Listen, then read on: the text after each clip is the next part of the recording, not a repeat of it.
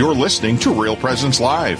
Now, back to more inspirational and uplifting stories and a look at the extraordinary things happening in our local area. Heard right here on the RPR Network. And welcome back, Real Presence Live listeners. Fantastic conversation about secular Carmelites. What a unique vocation within the life of the church. And great to have Marie Goyle and Marilyn Baker here to share about that. And if you feel pulled to that charism, I absolutely encourage you to check out one of those come and sees or contact either one of them. You can find information about those groups online as well. But just to reach out and see what it's like. That's kind of how my vocation as a secular Franciscan started. It was, I had always felt drawn to the Franciscan charism, didn't know what to do about it, and then found out, hey, there's these secular people, and they do that while living in the world. That could be me. I could be one of those guys, and there you go. Yeah, I didn't even know that was a thing. Like, I didn't know you could be a lay, like, religious order kind of person. Yeah. So, yeah, that is, I know a lot of lay Carmelites, and they're some of the best people I know. It is definitely not my charism. I can't pray that much. Like, maybe someday. I don't have enough time in my day to carve out to do what they have to do. Like we were talking about when we were on air with them, that it really, it's something that you find a way to work in. Mm-hmm. It looks different. I know I've said liturgy of the hours with kids climbing on me and all kinds of things like that. So it can be done. It can be done. It just looks different. It's 100 different faces of living out that charism in the world. Mm-hmm. Anyway, next guest is none other than Melissa Scatio herself. We're going to talk about the Unite Ministries, which is kind of a joint effort. We have 6 parishes here in town, in Rochester, and they all sort of coordinate together to do a few events a year at least. As sort of it's almost a mini World Youth Day, kind of for the young people involved in the youth ministry here in town. So, could you tell us a little bit about Unite? Yeah, sure. It's really neat actually, and it's kind of the wave of the future. Like if you know Wisconsin at all, the Diocese of La Crosse is kind of going more to like citywide stuff versus parish, especially with all of the COVID stuff and nobody could do anything. It's like really they're almost like restarting youth ministry from like square one almost. And it kind of makes sense too. In a lot of these bigger cities, you may go to a parish depending what time works with sports schedules and everything else. So you may technically be registered at a parish, but you're going to, Pax one weekend, Res another weekend, just because that's the way the schedule works or what side of town you're on at the time. So I think it makes sense to look at these programs more as a regional, as a citywide thing. Yeah, and I think that is a really helpful way to look at it. I think there's the idea of the boundaries of the parishes, and you should go to your parish and do the stuff that's there, and you shouldn't be elsewhere, and there's kind of a numbers competition sometimes, which is the wrong way to think about youth ministry. Like, we want kids to get to heaven. Like, we're all on the same team. Right. So I love the idea of Unite. And it was originally it was an initiative of the Rochester Area Catholic Youth Ministry offices. The mission was to unite the teams, hence the name of the program, Unite, ignite a love for Jesus and His church, and invite teens to respond to that love that's being given to them with love back. We had not done anything for a long time. It's been almost 3 years since we've been able to run any programming. I'm like a youth minister now. I get to be in on the insides on the board of this, which is really actually a fun thing because I have 3 teenage children. Right. So it's like, what would your kids want to do? Let's do stuff like that.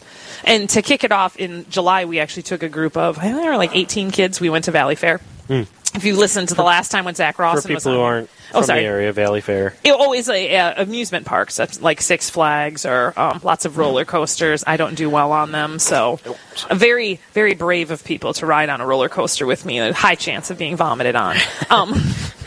So we did that in July, just as kind of like a kickoff. Like, let's just do something to get it restarted again. And we have 5 other big events planned throughout the school year. We don't do much in the summer just because people are not really around, and it's harder to get kids together then.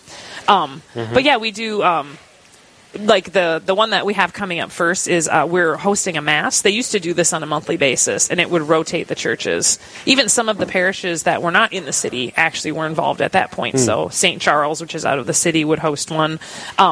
And basically, the Saturday evening mass is, like, we call that the Unite Mass. And then afterwards, we feed the kids. We have some kind of programming. There's some social time. Really, it's just kind of like a mini retreat where the kids go to Mass. Sometimes there's adoration. Usually some kind of educational component. And then just fun. Just to kind of build, like, we all need community. Like when Emily was talking earlier, like, women need community with women. Youth need community with youth. They need to be able to see, I felt very alone as a kid that was a Catholic. There weren't very many of us. I would have given my left leg to have the community in this bigger town that the kids have when we have events. It's amazing to see how many Catholic kids there really are here. And my kids go to a Catholic high school, so they are so spoiled. They're so spoiled to have so many Catholic youth around them. I'm just like, you guys have no idea how lucky you are. Right, like, it would have been amazing to have this. Like, my life would have been different if I would have realized there were more of us out there.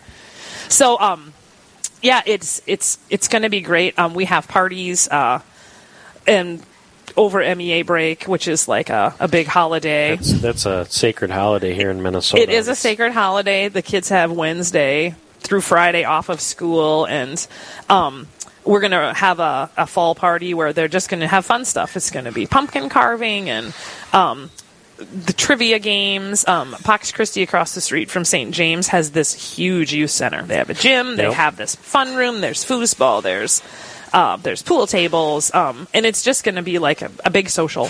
That's basically all it's going to be. We'll probably open in prayer and end in prayer, and then that'll be it. Just a chance for the kids to have community. That's coming up on Thursday, October 20th. And then in November, we have a Friendsgiving, where if you've ever seen the Charlie Brown Thanksgiving, no, is it Charlie Brown? Yeah, the one where, Charlie Brown has to host Thanksgiving, and it's like toast, and it's marshmallows and jelly beans, and he's supposed to create this dinner. So we replicate the Charlie Brown Thanksgiving dinner with the kids. And that'll be at St. Pius, which is another one of our hosting parishes, and they open their gym, and that's just another big social, we call it Friendsgiving. Just another opportunity to build community. And we try to do something like every month-ish. Hope it typically works out like that, but a lot of really fun, exciting stuff coming up. Yeah, and I think kind of like we've talked, some of the interviews we've done before, like when we were talking with Zach from across the street, there's a lot of people who are moving to Rochester to work at Mayo or IBM or wherever it is. And some of those are young people, but some of those are also, parents with kids, right? And those kids, it can be easy for them to get lost too. When you're coming to a new town, you got to make new friends and things like that. So I think having a big outreach ministry like this is crucial for these young people to kind of make Catholic friends and find out they're not the only Catholic, right? And to offer them support and just, there's people out there that love the youth. I love teenagers. They're my jam. Like, I would rather talk to teenagers than anyone else. And teenagers are kind of lost. Society is really pitting them with a lot of pressures from a lot of different ways, and it's hard to be Catholic. Yeah. I was with a group of kids, and I'm like, who thinks it's easy to be Catholic in the world? And it was about 50-50, and I'm like, for those of you who said it was easy, or you don't think it's going to be hard, I've got news for you. It's really hard. We're called to a higher moral standard. We're called to greatness in the world and to not be like the world. And I was never told that as a kid. Like, catechism was not real great, so I want to make sure that the kids know that they have a higher call. And if you challenge kids will respond. If you give them something to strive for, they will meet the challenge because you're giving them something. Like, they're bored. Right. A lot of kids are bored. Yeah. They're like, I'm not being challenged. Like, I sit on my social media and just watch things all day, and it's all just about entertainment and pleasure seeking. And if you, like, there's just something deep inside all of us that when you are called to arms, figuratively, when you're called, like, people will be like, oh my gosh, that it just stirs something inside of you. And when you let the kids know what the church actually is calling them to, like, what we need, like, what kind of greatness we need out there, it moves them. And and then there's a process, like, what does that look like? How do we do that? How do you witness? And the Unite program does a really good job. There are some of the best people in the city. The youth ministers do not get paid much. They are not in it for a paycheck. Right. They are in it because they love the youth and they want to cultivate the youth. They're the future of the church. Right. And most kids, I think, the last thing we were told at a youth ministry meeting was most kids have already left the faith by the age of 12. Wow. Mentally. Wow. They're yeah. they're already done. And they're like, there's nothing in this for me. No. So, it really weighs on my heart to make sure that, and my kids are all older than 12, so I'm like, oh goodness, like they've made it over. Hopefully, we're right? over 12, hopefully, but that's just the average, so there's a lot of pressure on me as a parent to be like, oh, I need to make sure they're provided with opportunities. I need to make sure I'm like steering in the right direction. I need to make sure I'm setting a good example, to make sure they kind of stay on the right path. So it is, Unite is phenomenal. I'm blessed to get to be on the board that plans stuff and to help actually make these events happen for the kids. Yeah, absolutely. So just to clarify for anyone listening, each parish in town, or just about each parish, has their own youth ministry, faith formation program, right? Yep. Unite is just sort of all of these programs coming together. Yeah, we have a monthly meeting now. Every youth minister is invited, and actually we do them here at St. James now. We come and we sit around the big table, and in theory, there's one from each parish there that belongs. There is a small membership fee so that we have a pool of monies to actually run the programs that we would like to do. And so every parish has the opportunity to belong and to have their input and to host events or help plan things. So it really is, it's a good opportunity to network with the youth ministers as well. Yeah. What are you guys doing? What is working? It gives us a chance to build our community of youth ministers as well. And, the more there are of us stoking the fire, nothing could go wrong with that. Like that's... right, yeah, absolutely. There's no downside to us networking together more and figuring things out. Absolutely. Well, we'll talk a little bit more about the Unite Mass. I know there's some exciting extras for there are. for the I'm Mass excited about it. Next month, so excited to talk about that. You're listening to Real Presence Radio. Nick Medelsky and Melissa Scaccio with Real Presence live from St. James Coffee in Rochester. Stay tuned. Live, engaging, and local. This is Real Presence Live, where we bring you positive and uplifting stories and share the great things happening in our local area on the Real Presence Radio Network. Have you ever worried about someone's salvation, especially one who died by suicide? I'm Father Chris Alar. Sometimes the state of their soul seems to cause us fear for their eternal fate. They die in what seems to be a hopeless state of sin and unrepentance. However, Jesus says in 1698 of the Diary of St. Faustina that what looks hopeless to us is in fact not so. He says that many times the soul, illuminated by a ray of his final grace, turns to him in the last moment to receive complete forgiveness of all sin and punishment, although we see no external signs of this. Wow. We can see why Jesus said that divine mercy is mankind's last hope of salvation. Please visit suicideandhope.com so I can personally pray for anyone you've lost and to get our book, After Suicide, There's Hope for Them and You, which helps with any kind of suffering or loss, not just suicide. I promise it will help. This is Mr. Johnson, the 4th grade teacher here at St. Philip's Catholic School in Bemidji, Minnesota. Please join us in prayer. In the name of the Father, and of the Son, and of the Holy Spirit, amen.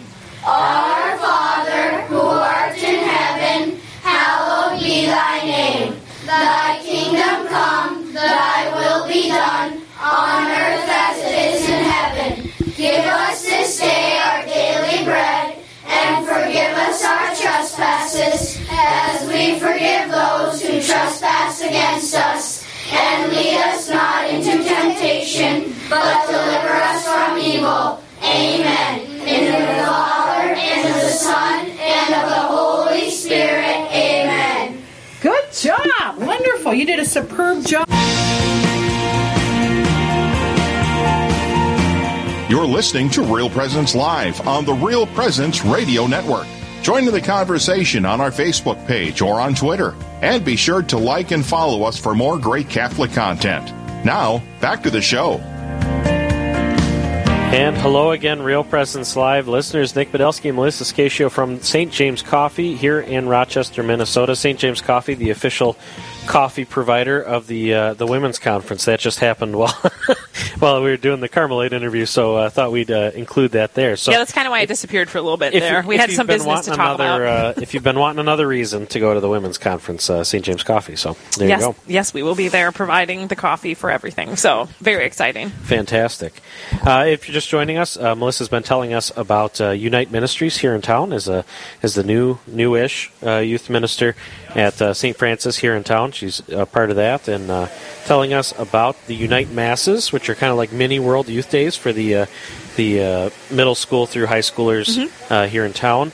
And there's some exciting things coming up with the October Mass. Yes, very exciting. I'm so pumped about the Eucharistic revival, and I'm just like, what can we do? What can we do as a parish, and then with the youth, and just the Diocese of Winona-Rochester has access to 2 relics of Eucharistic saints, which is very exciting. And one of my friends was like, hey, would you like them to have like a relic veneration at St. James? And I said, you know what I would like to do with them is have them at the Unite Mass. So on October 15th, we will have our regular scheduled Mass from 4:30 to 5:30. And then actually it'll be open to the public too, not just the youth, from 5:30 to 6:30. Oh, maybe that's not up. No, that's the wrong date on there. Okay. So if you go on the Unite website, apparently the date is incorrect. I was going to say, that can't be the date because I planned it. So everyone listening at home, the website says October 25th, but that's incorrect. That is incorrect, yes. The Mass will be October 15th. Yes, 15th. Saturday, October 15th. We'll have our regular Mass from 4:30 to 5:30. From 5:30 to 6:30, all of the youth that come will go down. We will feed them. We will have some community building stuff. I am going to give a talk on the veneration, like what saints even really are. What does it mean that we venerate them? Who these saints are that we have coming.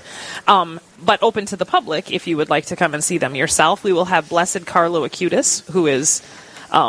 he did such great things for the Eucharist. Probably going to be the patron saint of the internet. He's only been beatified for 2 years, and he made a huge website bringing all the Eucharistic miracles together. That he's just in and of himself awesome. And if he was alive, he'd be 10 years younger than me. He'd only be 31. So it gives me great hope that normal people can become saints, even like in today's day and age. Right. And then also we will have St. Manuel Gonzalez, who is also known as a Eucharistic saint. I don't know as much about him because I haven't written my talk yet. But I know that he will also be coming. And then I talked to our parish priest, and I said, could we just bring out the relics St. Francis has? So we have an Elizabeth Ann Seton that will be there. We'll have St. Francis of Assisi because that is our parish. We'll have a Clare of Assisi, and we have one more, and I'm not sure who it is. I have a hard time reading what the reliquary says.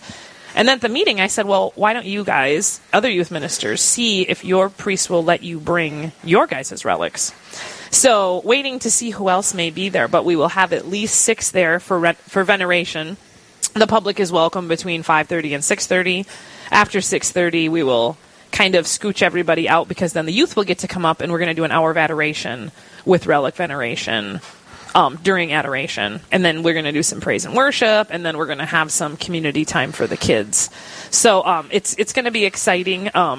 My teenagers help me plan this kind of stuff. So they're like, Mom, maybe kids wouldn't like that. And I'm like, perfect. Well, you just tell me what would be appealing to teenagers, and we will plan that. And then it gives them ownership over the event as well. So it will be a big evening, October 15th. Absolutely, absolutely. And I was just looking it up while you were speaking. I know, I see his picture. Blessed Carlo Acutis and St. Manuel Gonzalez Garcia are the patrons of the Eucharistic Revival. So they are like super special. So they're the patrons for this Eucharistic Revival throughout the United States, because this is a program of the United States bishops. Mm-hmm. So it's not just here in Rochester, or just here in the diocese, right? This is a nationwide thing, and in fact, these relics are kind of making their way around to different dioceses, and it just happened to line up, right? Yes, it did. Yeah, another one of those God moments. Providential, yes. That they just happened to be here. This is their weekend when we had the Unite. Right? Yep. Yeah, so. I had the Mass planned, and then it was like, oh, that's the same weekend Winona-Rochester gets to have them.